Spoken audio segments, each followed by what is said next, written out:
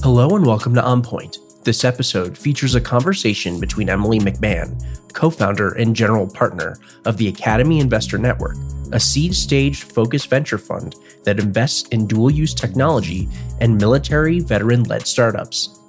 She has a passion for working with startups and connecting people, technologies, and companies, solving tough national security, civic, and social challenges for good.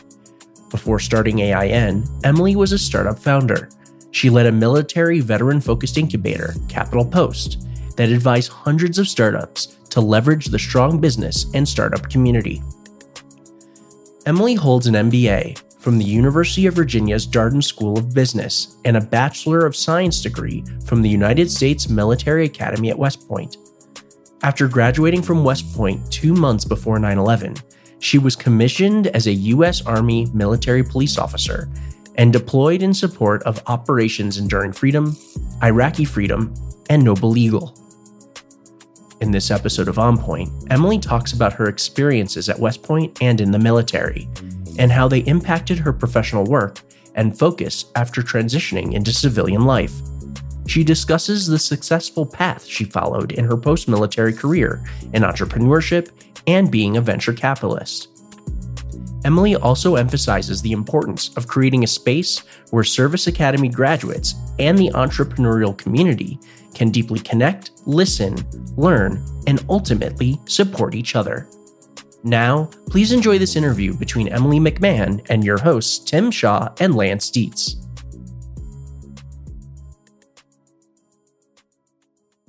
Welcome to On Point, founded by Eddie Kang, West Point class of 2008. I'm Tim Shaw, West Point class of 2004. And I'm Lance Dietz, class of 2008. And today we're joined by Emily McMahan, class of 2001. Emily, how are you? I'm good. Thank you. Awesome. We're very lucky and fortunate to have you on today's podcast. Let's get into our first segment, AAR, or for our non-military listeners, After Action Review. In this segment, we'd like to touch on specifically what other veterans can learn from you, your process, and your journey. First and foremost, could you please tell us about your decision to attend West Point? Sure. So a little bit about me, my background. I was born and raised in a town about 20 minutes north of Boston, Massachusetts, called Boxford. And I have to give some background on that because I had no family that was in the military or had served from an area that didn't have a lot of people go into the military sort of post high school. I was really lucky because at the time I had an older brother and older sister who were looking at colleges. And so I was the youngest, and probably like many people who've had to endure the college tour process, their parents think they're helping by dragging them along regardless of what age they were. And I was very fortunate to have an aunt live very close to West Point. Notice I say aunt because I'm from Massachusetts. But my aunt, Judy Kelly, lived very close. And we went to see her when I was in 7th grade over our February vacation, which is what we had. And I share that story because we were actually really thinking my brother was going to be interested in attending West Point potentially at the time, given his interest in, the military and the FBI and things like that. And it actually really had an impact on me, surprisingly. And so throughout the rest of that time, junior high and high school, I did a lot of research and reading and was really interested at the end of the day, I think, by the challenge and just the place, like just sort of the feeling that I got when I went and sort of just like, I want to be a part of this. I don't know if I necessarily understand the military or like have that perspective, but I just sort of felt this sense of challenge and felt this sense of sort of like, I want to be a part of this, yet I don't necessarily know if I have the words or experience to explain that. And I do have to give a shout out because my brother actually works at West Point now. So we come full circle, and I always love to share that now. So he's working at the G1 at West Point, which is super exciting, and prepping for graduation as we speak. And what type of cadet were you? Great question. So I think I was kind of just like squarely in the middle. One of my West Point classmates, Alex Gallo, who I just recently worked with and continue to work with, describes it as, there's really this bell curve of cadets. You've got the folks that are just like the star wreathers and going on to be Rhodes Scholars. And then you have sort of maybe the other end of the curve of like the folks who are maybe a little more struggling disciplinary, just some of the challenges. I think I was pretty much like kind of in the middle, not very remarkable, nothing really Just pretty average, if I'm honest, and just sort of trying to keep my head above water. Did you walk any hours by chance, Emily? So I did. I did have hours when I was a plebe. So as my roommate Chauncey Schaefer can attest to, and some of my other, I won't go into all of my trials and tribulations, but I did leave milk on the windowsill, which is probably one of my lightest infractions. But it was actually great. I played volleyball, so I got to do study hall, which is probably more of a silver lining for me, just in terms of having to go up to whatever the 6th floor in Washington Hall and study. But I definitely got some hours. I was not immune. So. And what class did you take? What was your major? So I was a human and regional geography major, which I just want to give a huge shout out for. It is one of the best majors at West Point, and I continue to tout it to anybody I talk to. I loved it because I really felt like I came into my own junior year. I felt like one of the best things about human and regional geography is you could take a lot of classes from other departments, which wasn't necessarily something that every major had. I got to take a lot of classes in the history department, like cherry pick the ones that I wanted to take, which was fantastic. And I really enjoyed my Cowan first year because of it. At West Point, did you develop or find any mentors? I did, actually. I played volleyball, which I think one of the things we're really lucky is we have, ORs, officer representatives that travel with the team and are there to sort of support you. And I was really fortunate because I had colonels like Maureen and Joe LaBeouf. I don't know if you guys remember them. Colonel LaBeouf was the master of the sword, and then Colonel Joe LaBeouf was in BSNL, and both fantastic. They were also my plebe sponsors. So in addition to that, I would go over their house a lot and have a lot of great stories. I've stayed in touch with them even well into AIN, and so my current venture. Colonel Bill Matheny, he was in BSNL as well. I did sort of an experiment on my CTLT where I was to report back and keep a journal of my experience and sort of have somebody sort of ask questions and test me a little bit. And he was fantastic and someone that I've kept in touch with to this day. And then Colonel Carlos Perez was also an econ professor. I don't know if you guys know him, but he was also fantastic. So a lot of people. I mean, I feel like it's hard to not, there's so many people there that are fantastic. So. When I was a plebe, you were first C, and the person that scared us was, of course, the LaBeoufs, but then how about Colonel Adamczyk? Oh my gosh, yes. I can tell many stories. I actually got stopped by Colonel Adamczyk one morning. I was out before, you couldn't leave your room. I, had him kind of like come up behind me in his Jeep. And I just remember being like, I've never felt that fear, and I don't even know how many beats a minute my pulse was, but it was probably well over 200. What branch did you decide and why? So I ended up branching military police, which was heavily influenced by my time at CTLT. I did CTLT at Fort Drum. And I share that as probably one of the most impactful times at West Point because I think like many people that do DCLT or CTLT over, whatever summer, I had just such an amazing experience for CTLT. I basically did everything you could do as an MP in 4 weeks that now that I look back, I realize it was not sort of a normal experience. I'll just say the lieutenant I was supposed to shadow was not there. So I got to pretty much do everything. And I think that experience impacted me enough that I decided I wanted to branch MP. And I just have to put a shout out because every single person that was in that unit or battalion, I saw at some point in my military, like in my Army career, which is also a good reminder. You will run into these people again. So it was great. Everyone from enlisted soldiers all the way up to battalion commander I ran into again on deployments and service. So that was really cool to be able to have that community already. And Emily, you graduated in 2001, a few months before 9/11. Really curious to hear what that was like, what Bullock was like, and so forth. Well, that is a fantastic... We didn't actually have Bullock when I graduated. And so I am often so curious to hear from people who graduated post 9/11. You're right. My class graduated 9/11. I even remember our speech was all about like the future and terrorism and the potential of all these activities sort of leading up. There were some things that had happened in the Gulf. Like I remember when the Cole was bombed, the USS Cole, for instance, in October of the year before. I'll just share that 9/11 happened when I was in OBC at the Officer Basic course for MP school.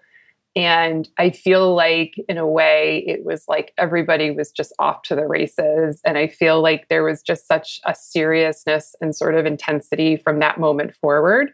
Everybody knew that they were going to be going off to something right after OBC. And there was even a feeling like, might we get sent earlier, which we didn't. It was just really interesting because most of our professors had served in Desert Storm, or a lot of folks in Bosnia. And so the backdrop of our lessons learned and stories were really from that lens. And so I'll just share my first assignment out of OBC was at the Pentagon after 9/11. So they had activated active MP units to support the Pentagon as part of Operation Noble Eagle in the United States.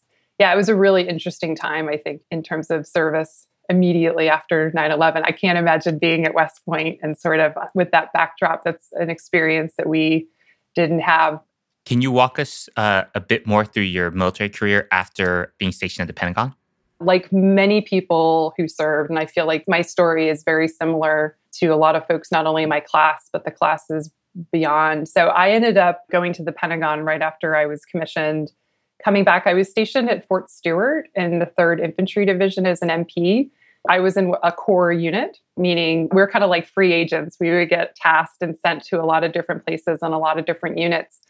And then from there, I ended up getting sent to Afghanistan and primarily in Bagram to do a lot of work with the detainee operations over there. And then as well, just a lot of missions with the 82nd, which were fantastic. So we had like a smorgasbord of missions is kind of my point. It was a fantastic experience because we got a lot of different exposure to things that we, trained on, but really didn't even intend to be doing over there, before we got our first set of orders, so to speak. I was at Fort Stewart for a brief time and then, transitioned into a staff officer. And then I ended up going to the captain's career course. I think that's maybe what they still call it. And immediately knew I was going to be coming back and going over to Iraq, which is kind of a fascinating backdrop. So again, kind of to this concept of seriousness, it was nice to sort of be connected with all these other officers who had already been over. And then from there, I ended up going back to 3rd ID and I deployed with the division, again, doing just a lot of different missions over in Iraq, primarily with respect to the police and supporting and training the police force and a lot of like force protection and different activities over there. And then from there, I actually ended up transitioning from active duty. My husband, I got married during that period and he had orders. I do have to put a plug. We were together for a period of our time in Iraq, but he had orders to go back to Iraq before we left. It was that time when, units were just going back and forth.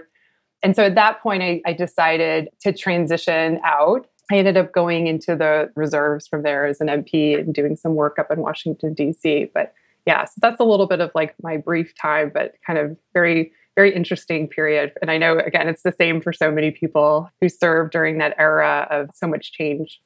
So, Emily, now we're going to move on to the next segment, which we call the SITREP, or the Situation Report.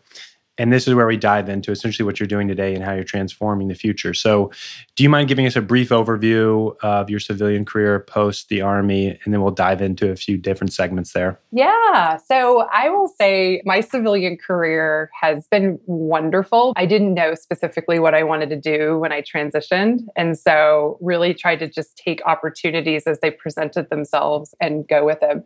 So I'll be very brief in terms of my post-military career, but I ended up transitioning while my husband was deployed, and I moved up to Washington, D.C. at the time for a year to support a startup that my West Point classmate, Don Halfacre, started. For those of you who don't know Don is also a West Point class of 2001 grad, military police officer. Don was injured in Iraq in 2004.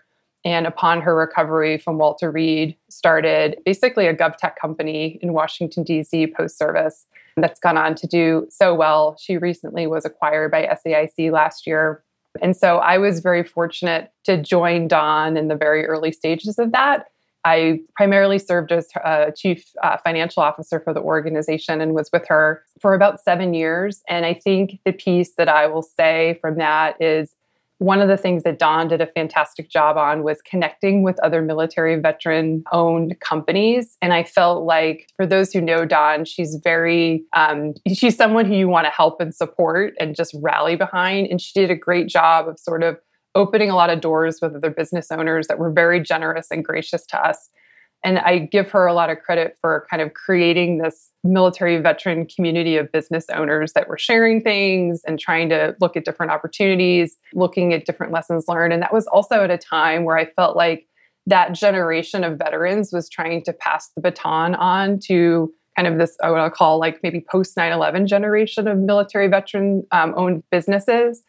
And so from that experience, I ended up starting a military veteran-focused incubator in Washington, D.C. called Capital Post. And that was very much focused around a period in D.C. that was really heavily influenced by sequestration. So a lot of folks were getting out of the military 2013, 2015 time period.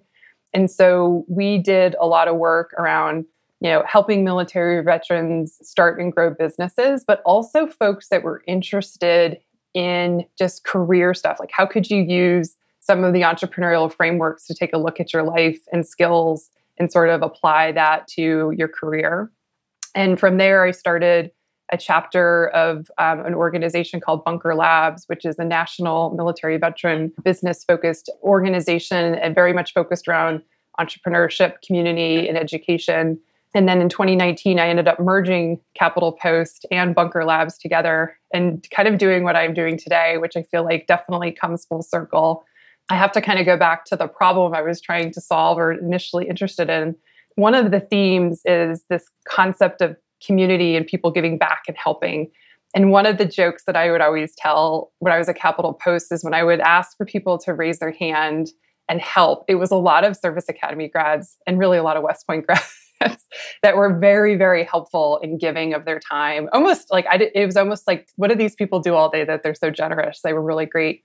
And so this concept of like, how do you harness this community of Service Academy graduates was something that I sort of experienced the goodness of, but also thought like, what can we do better? And so initially there was a West Point grad class of 94, Brad Harrison, who was really determined to figure out, how can we bring grads around the venture capital asset class, I'll just say broadly, and do a better job of helping grad entrepreneurs and helping grads that are, have capital and are looking to invest in companies. And so that was sort of the original premise of Academy Investor Network, which I'm doing right now.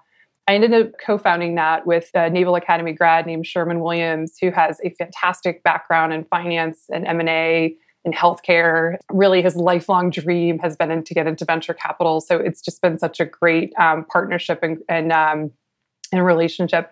And so we started Academy Investor Network back in 2020 with the help of Brad Harrison, as well as a gentleman named Wes Blackwell, who's a Naval Academy grad and also partner of Brad's at Scout Ventures. And in summary, what we were originally trying to do was harness the energy of this Service Academy community. And by that, I mean graduates of the 5 publicly funded service academies and invest in 2 types of companies. So our thesis is around, first of all, dual use companies. And dual use is, for those who aren't familiar with the term, is companies that can do, I'll just say, business both with the government and commercially, and sort of have an application for 2. And I can talk more about that. And we were interested in both civilian founders and veteran founders in that dual use category. Our second group that we invest in is military veteran founded startups, officer enlisted, just ultimately how can we help those veteran startups? And so we initially rallied this group around investing in those types of companies. And then about a year ago, we started raising for a dedicated venture fund called AIN Ventures. The goal is AIN Ventures and the Academy Investor Network Syndicate to invest alongside together in these types of companies. And we really feel passionate and excited about harnessing this community to kind of continue to help like both our nation and the types of technologies and the challenges we have against some major threats like Russia and China and some of the things that are coming down the pike technologically in the future, but also how do we continue to harness the goodness of this community and business and also their service for good in this class?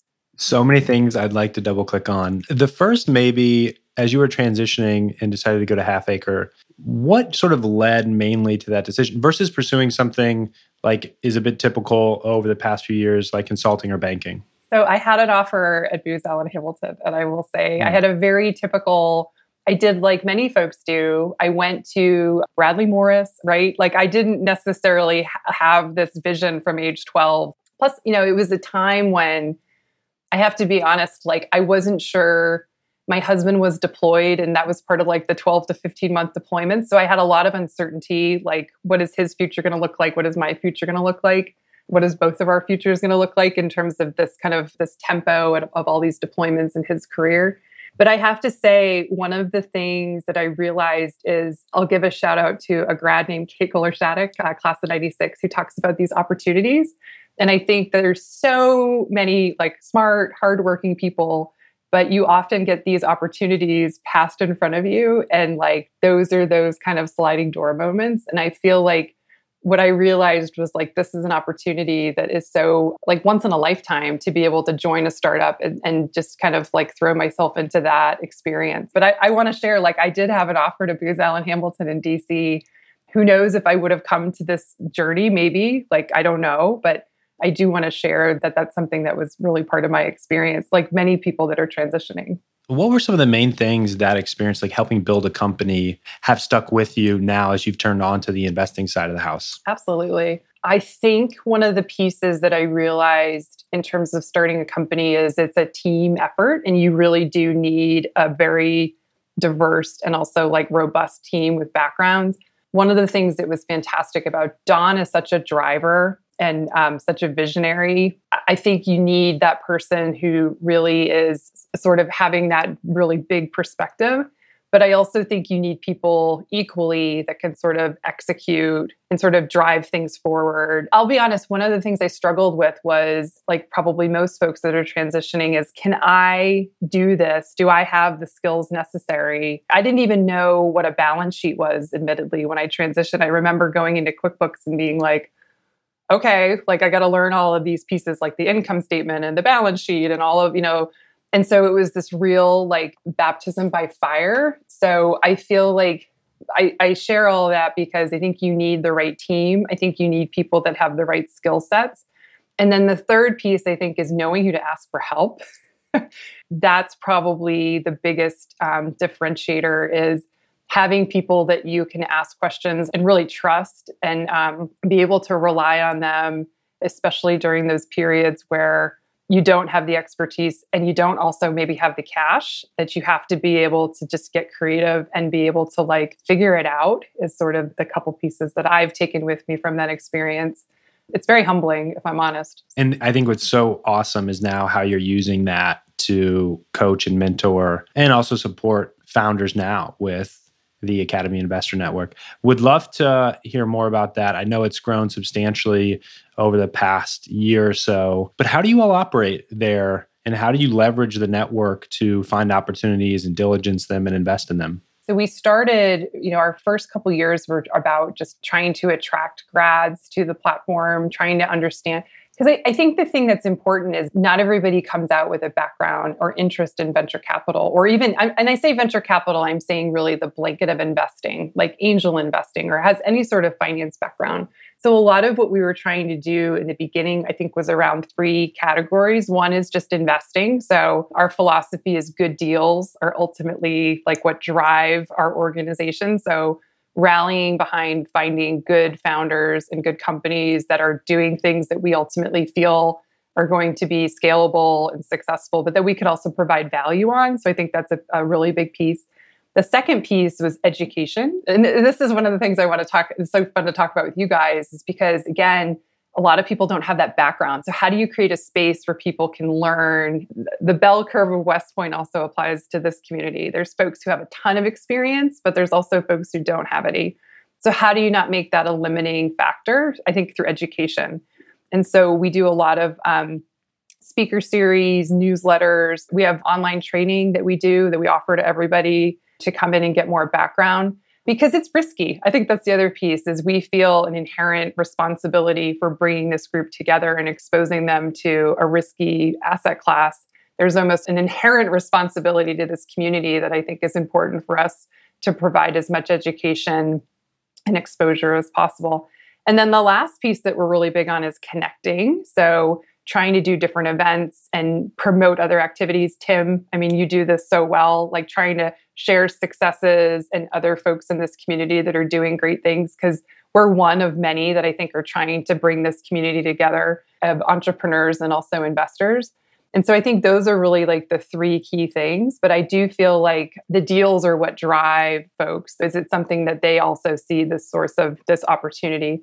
You asked a great question. We get a lot of deal flow through the syndicate, which is fantastic. And ultimately, we're going through a process right now where we're trying to really hone in on some of our areas of focus and really, bring more people to the table in terms of our diligence, in terms of like the whole life cycle between sourcing and attracting deals, diligence, deciding, and ultimately the thing that most grads are excited about is like, how do I help? How do I support these companies once you invest? Which I think, just given the ethos of like support and giving back, a lot of folks feel like this is a great way for them, regardless at the stage of their career, to support, if that makes sense. As you're building the firm now and you're raising a fund, how do you think about investors in that fund in terms of what resonates with potential investors or limited partners, and who are the right limited partners to get involved in something like this? That's a great question.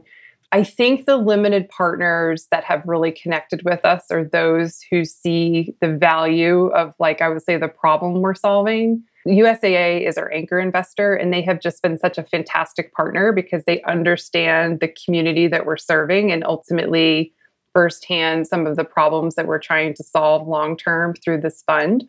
So I feel like the LPs that have been really great are the ones that inherently see some of the challenges that we're trying to solve, especially with respect to like deep tech, this intersection of dual use and deep tech, and see the opportunity. For those of you who might be interested in getting more information, Steve Blank, we just had him as a guest for one of our speaker series.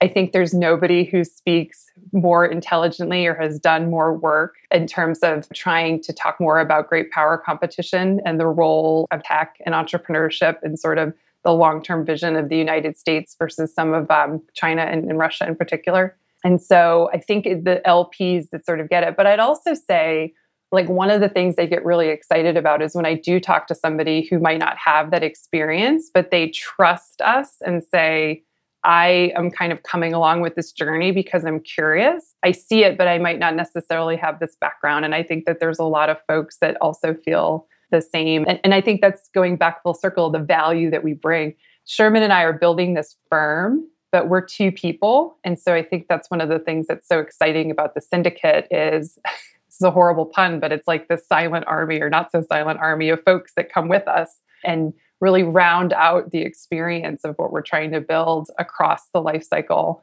That's like a really exciting thing. And I'm looking forward to continuing to build that out and attract grads who might not even know about us and want to get involved. I think you're seeing this more in traditional venture, the power of community, whatever that may be. And I think naturally, with your background, with the Academy Network, there is a built-in experience that makes it even more attractive to those in those spaces. Yeah, I was going to say, there's a lot of other firms, like Tim is doing great work. And I feel like Tim has been a fantastic leader in this space, kind of bringing us together in the VC community.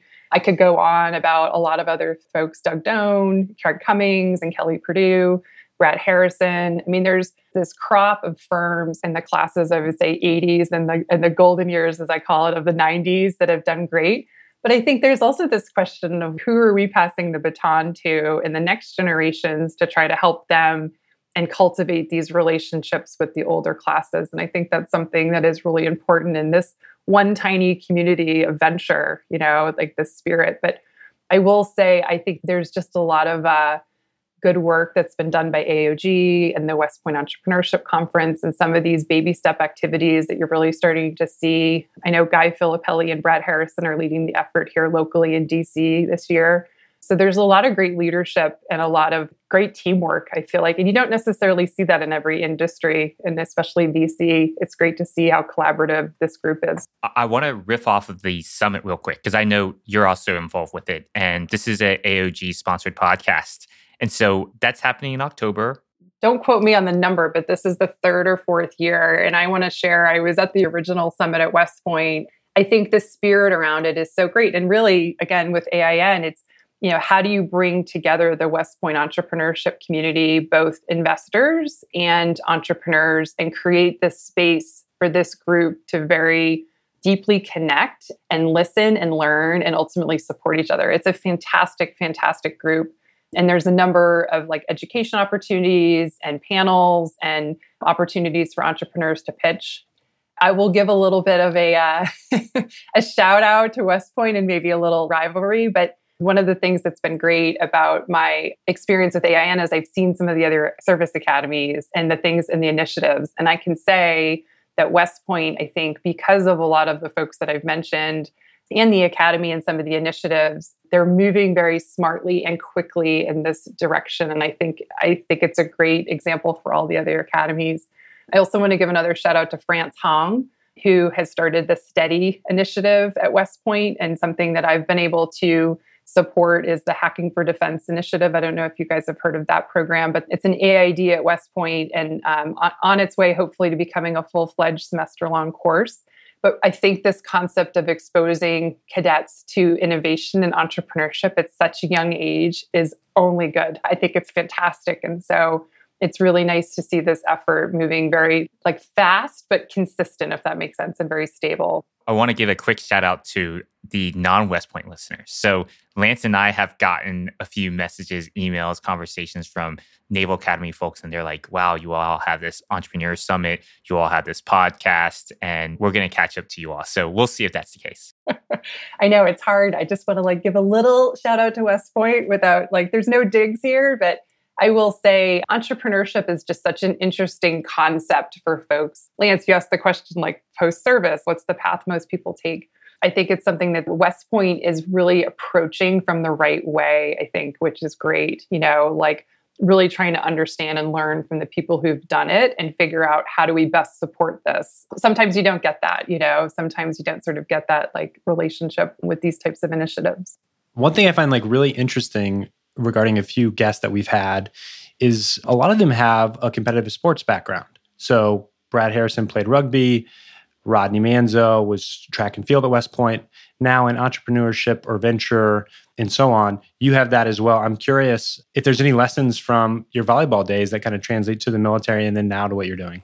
I do want to give a shout out because I don't know if you've had any volleyball players. We're down at Gillis Fieldhouse and we don't always get a lot of the press or the attention. We're kind of a smaller sport, but there, General Jeb, who is, just the most recent dean, she was a volleyball player. So I want to give a shout out there. Yeah, volleyball, I will say, is such a team sport. Oh my goodness. There's no I in team, right, on the volleyball team. And so one of the things that I've learned from my experience is knowing what you're good at in volleyball and doing it really well. I mean, I just think there's no better sport. A lot of people don't. It's so fast paced. It's hard. It's super competitive. It's exciting. Everybody has a very particular function on the team. And if you don't do that, it's so apparent, in a business, right? If one thing is off, ultimately you have to sort of win points. And, that's ultimately what gets you to the win. But there's so many different elements that go into that process. I think that's definitely something that I've taken from it. And I'll share with you guys, I played volleyball, but I wasn't the star of the team by any means. I was a U, which is utility, meaning I could play pretty much every position on the court, and I often would. And so my junior year, I ended up having to play middle. I'm 5'10" and a half. I just remember being let me help my team and maybe block a few balls as we're going through the season. And I just share that because I also was very much considering leaving the team going into my cow year and kind of focusing more on different things. And I'm so grateful that I stuck through it and played the whole 4 years on the volleyball team because I think it was such a fantastic experience. And there's so many things that I do feel I've carried through in terms of the experience. I don't think you can go and play Division I sports and not be humbled or, just experience a lot of the things you'll experience in life and business, but in a very intense forum that ultimately comes to an end. Let's get into our next and third segment, the SOP, or Standard Operating Procedure. In this segment, we're going to talk about the personal routines, habits, and words to live by that have been instrumental to Emily's success. Emily, what routines or habits did you have in the military or West Point that you still adhere to? I was thinking about this a little bit before this call. So I think a lot of and I don't necessarily feel like I had this honed as a cadet, I want to emphasize, but exercise continues to be such a beacon. And I always joke not to get a varsity letter or to, max out my APFT, right? But really for like mental health and overall just everything. So exercise continues to be a huge habit. It's still close to the surface, if that makes sense. A couple of bad days, it's like something I really still have to work at, even at age 42. But I think that that's something that I really hone. Some other habits, I think it's kind of like, just prioritizing. I'm a huge list maker. A lot of those things I definitely learned at West Point with respect to intentionally, there's just so many different things going on. And so really being able to understand, simplify, and clear out a lot of that activity has stayed to this day.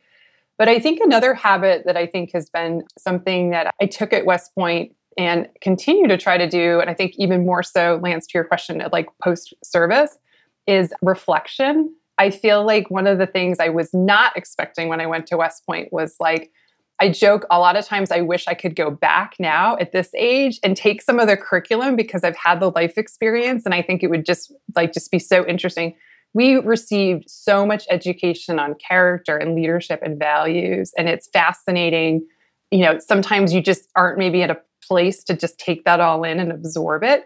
But I do feel like the process of reflection is a habit that I've tried to probably bring on more as I've gotten older, but definitely something I felt like West Point kind of forced us to do, I will say.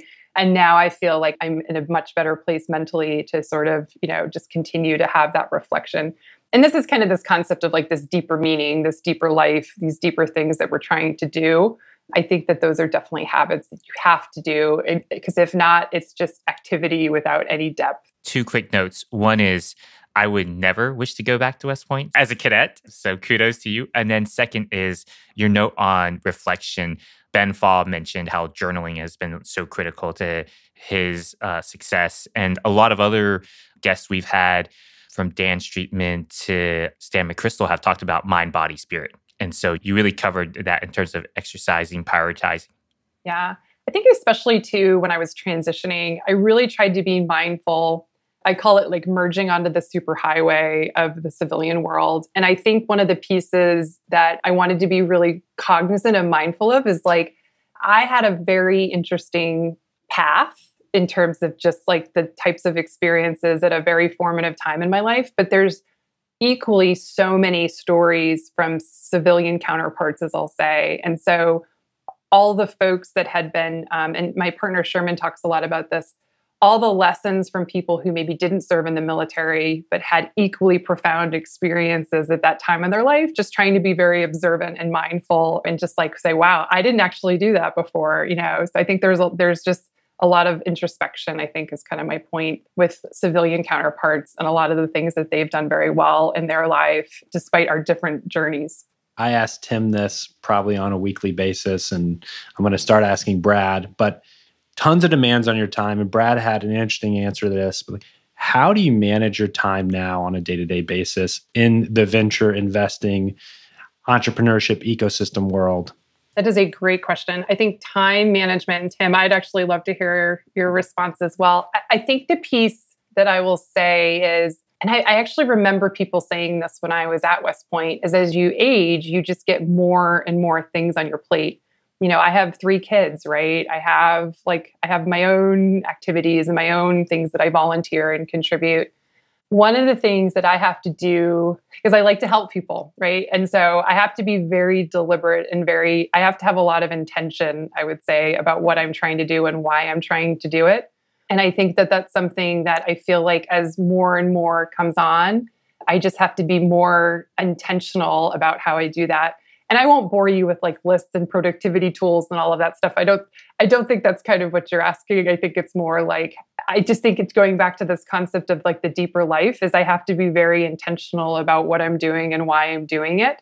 I will say this, I also have to take care of myself, which sometimes I didn't necessarily do a great job in my younger days. And so I think that's another piece is like, if I'm not eating well and sleeping and exercising, like I'm no good for anybody. So I think it's also a little bit of that maturity as well, as you can't burn out trying to do everything. But I think just really having intention of like, what am I trying to do and why am I trying to do this? I think is really the best, which is maybe a little too cliche or grandiose. I feel like when I let that go, I'm kind of like, what am I doing? It kind of feels a little bit scattered. I want to make an observation on what you said in terms of being helpful. And it seems the very best VCs are ones that try to be helpful. And so it's awesome to hear that it's a core part of you. And sometimes even VCs get parodied on like, how can I be helpful, that line. But that's awesome to hear how you view that. And then in terms of mentors throughout this podcast, you've mentioned Colonel LaBeouf, Don Halfacker, Colonel Jeb, and I know recently there's the West Point Women's Summit. And so would love to peel that onion and ask, are there any other particular people who have served as mentors throughout your military or civilian career? And how did you cultivate those relationships? That's a great question. I think with respect to other mentors, I was very lucky to run an incubator. And so I was just constantly coming into contact with people. That's like, when I look back, just like such a gift to be in the presence of so many people who, and I mean, I could go on for days with all of those folks and people. Sometimes it was overwhelming. It was like, I joke, it's like, what am I doing with my life if I'm not, like Stan McChrystal, for instance, who was down the street from us in Alexandria, right? Or you just hear these stories of, Bob McDonald, like being in his presence he did a lot of support with Bunker. And it's like, wow, like what amazing people that have really solidified their values and continue to live them and experience just such success and really are anchored and just have such an incredible character. I'll try to answer really specifically. I probably have less like formal mentors now, and I actually have more peer groups, I would say. So one of the things I found is I have a lot of pockets of peers depending on what the activity is. And so, for instance, like I'll just give a shout out. I have a couple of Naval Academy friends that I run with pretty regularly. So I almost feel like it feels less formal and more sustainable is my point. I have a really great group of girlfriends that are from the military veteran incubator space that I text with daily, for instance. So I feel like a lot of my interactions, I have these great pockets of friends, and I would say they're friends and colleagues and peers, but it feels almost more like we're giving and taking versus like me asking a question and sort of, I like that dynamic a little bit more with respect to like, that back and forth and sort of the informality of it. So, and I could go on. I mean, there's just so many people that I could share in terms of some of my civilian mentors nowadays, but there's quite a few. That's a great observation because I think so many veterans when they transition are like, oh, I need some type of mentor or there's someone I should look to. And oftentimes I've found in my transition that it's the peer groups that you find camaraderie, and you also find camaraderie and sometimes misery, but like you just kind of understand what we're all going through, and it helps to keep a really close peer group. Can I share one thing in that too? Because this might be helpful for folks listening, is I think one of the things, and this is actually advice from Adam Grant, who is a professor at the University of Pennsylvania's Wharton School. He talks a lot about when you're trying to transition and you're trying to like, and we all do it. It's a lifelong thing. I think it's important to emphasize too, like these are conversations, if you're not having them your whole life, you should, because it's not just like, I transitioned and I checked the block and I'm done. It's really for the rest of your life, which I hope we can evoke that spirit. But one of the things, and I think this is so relevant to entrepreneurship, is talking to people and asking them to share their experience. And I think one of the things he says is when you ask people for advice, a lot of times they're giving you their advice and it can get confusing. But if you ask people about their experiences, it's up to you to sort of digest that and make it make sense to you.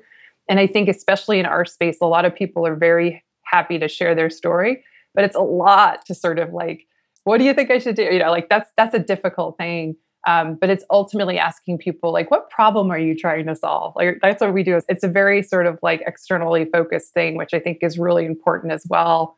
I think a lot of grads really resonate with this concept of service and helping others and continuing to serve. And I just feel like those types of questions really serve people better as they're looking to sort of get more advice and feedback and just understanding of like what's beyond their current experience. I want to make one more observation. And you mentioned Stan McChrystal being a neighbor.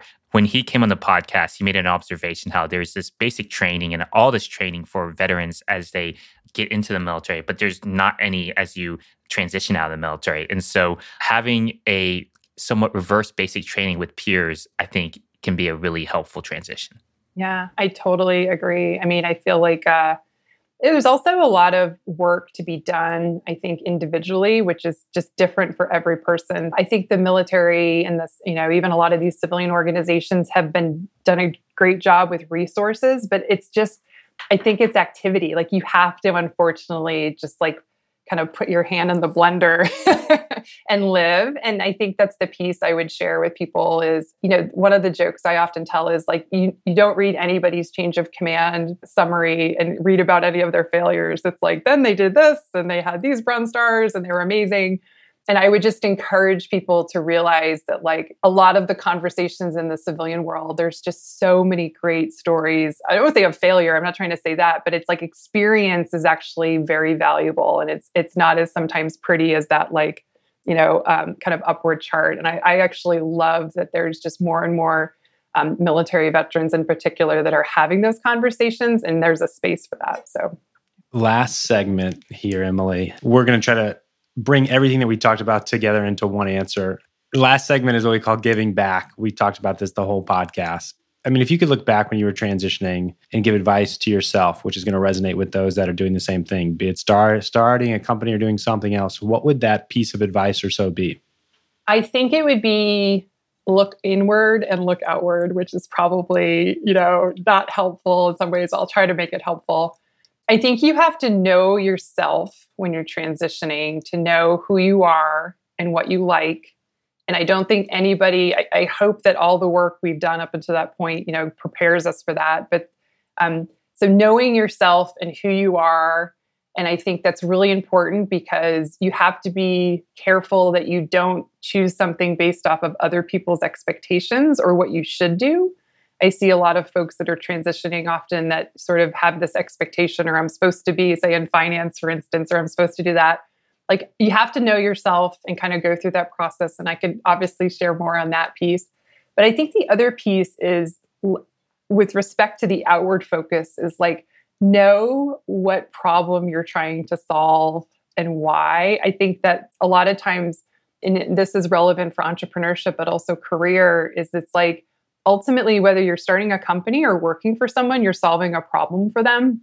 And I think that sort of outward focus helps really drive purpose and value. And I think a lot of times when I see entrepreneurs that are like, well, I want to do this, I want to do that, it's like, it's not about you. It's about, what value you're providing or what problem you're solving. And so I think those are two just really key takeaways is like, think about the problem you're solving and outward, and then knowing yourself inward to be able to do that ultimately, and that you're on kind of the right path and that it feels right. I'm going to do like a bit of an audible here. I'm curious, last question I have sort of is where does the Academy Investor Network, what does that become in the future? For example, my selfish request maybe at some point, it's also seeding and funding veteran fund managers. Yeah, and I would love to talk more about that. I actually see the Academy Investor Network being something that is beyond Sherman and me. Like I actually hope one day it's something that's kind of like we hand the baton off to the next group of folks who want to run that. And it's a self-sustaining organization that goes way into the future. At scale, I almost see it, hopefully, like we are about 400 folks right now. I'd love to see it at maybe like 12 to 1,500 in the next couple of years. But eventually, I see it as an entity that is really sort of self-sustaining and also like a little bit self-governing. I mean, there's plenty of investment syndicates from other universities that we're trying to model that have done this and done it very well. But I think that that's sort of the vision, is it really is something kind of like that lives beyond us. And with respect to your question of our thought, is like, we're just focusing, for instance, right now on venture capital, but like there's a number of other areas and groups and things that we could focus on potentially as we scale that. So I do want to also sort of like just put that pin pin out there, and say like, yeah, what else could this be eventually? For instance, a lot of grads, I learn a lot of folks, interested in real estate, for instance. That's just like one other group or one other, industry that I think would be interesting. So yeah, there's a lot of questions of like, what else could this be?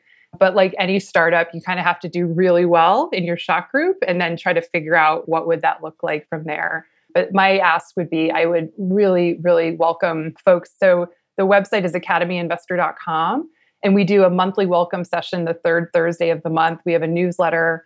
There's no fee to join. You can actually just participate and learn and be a part of the group without even investing. Of course, we'd love for people to invest, but it's really just kind of this dual mission of both investing and having success with these companies, but also this bigger community piece. So who knows where that will go, be honest. And that's kind of where I'm excited. That's awesome. I want to make a quick observation on something you said around what problem are you trying to solve and why. It reminds me of a quote by Jim Collins, who wrote Good to Great and other really important business books. And he also taught at West Point for a while. He said one time, the question in life is not primarily how to be successful or even just how to survive, but how to be useful. It sounds like that's something that you incorporate in your life. Yes. There's this great, the 10 commandments of your career, which actually Kate Shattuck, I'll give another shout out to her, gave me.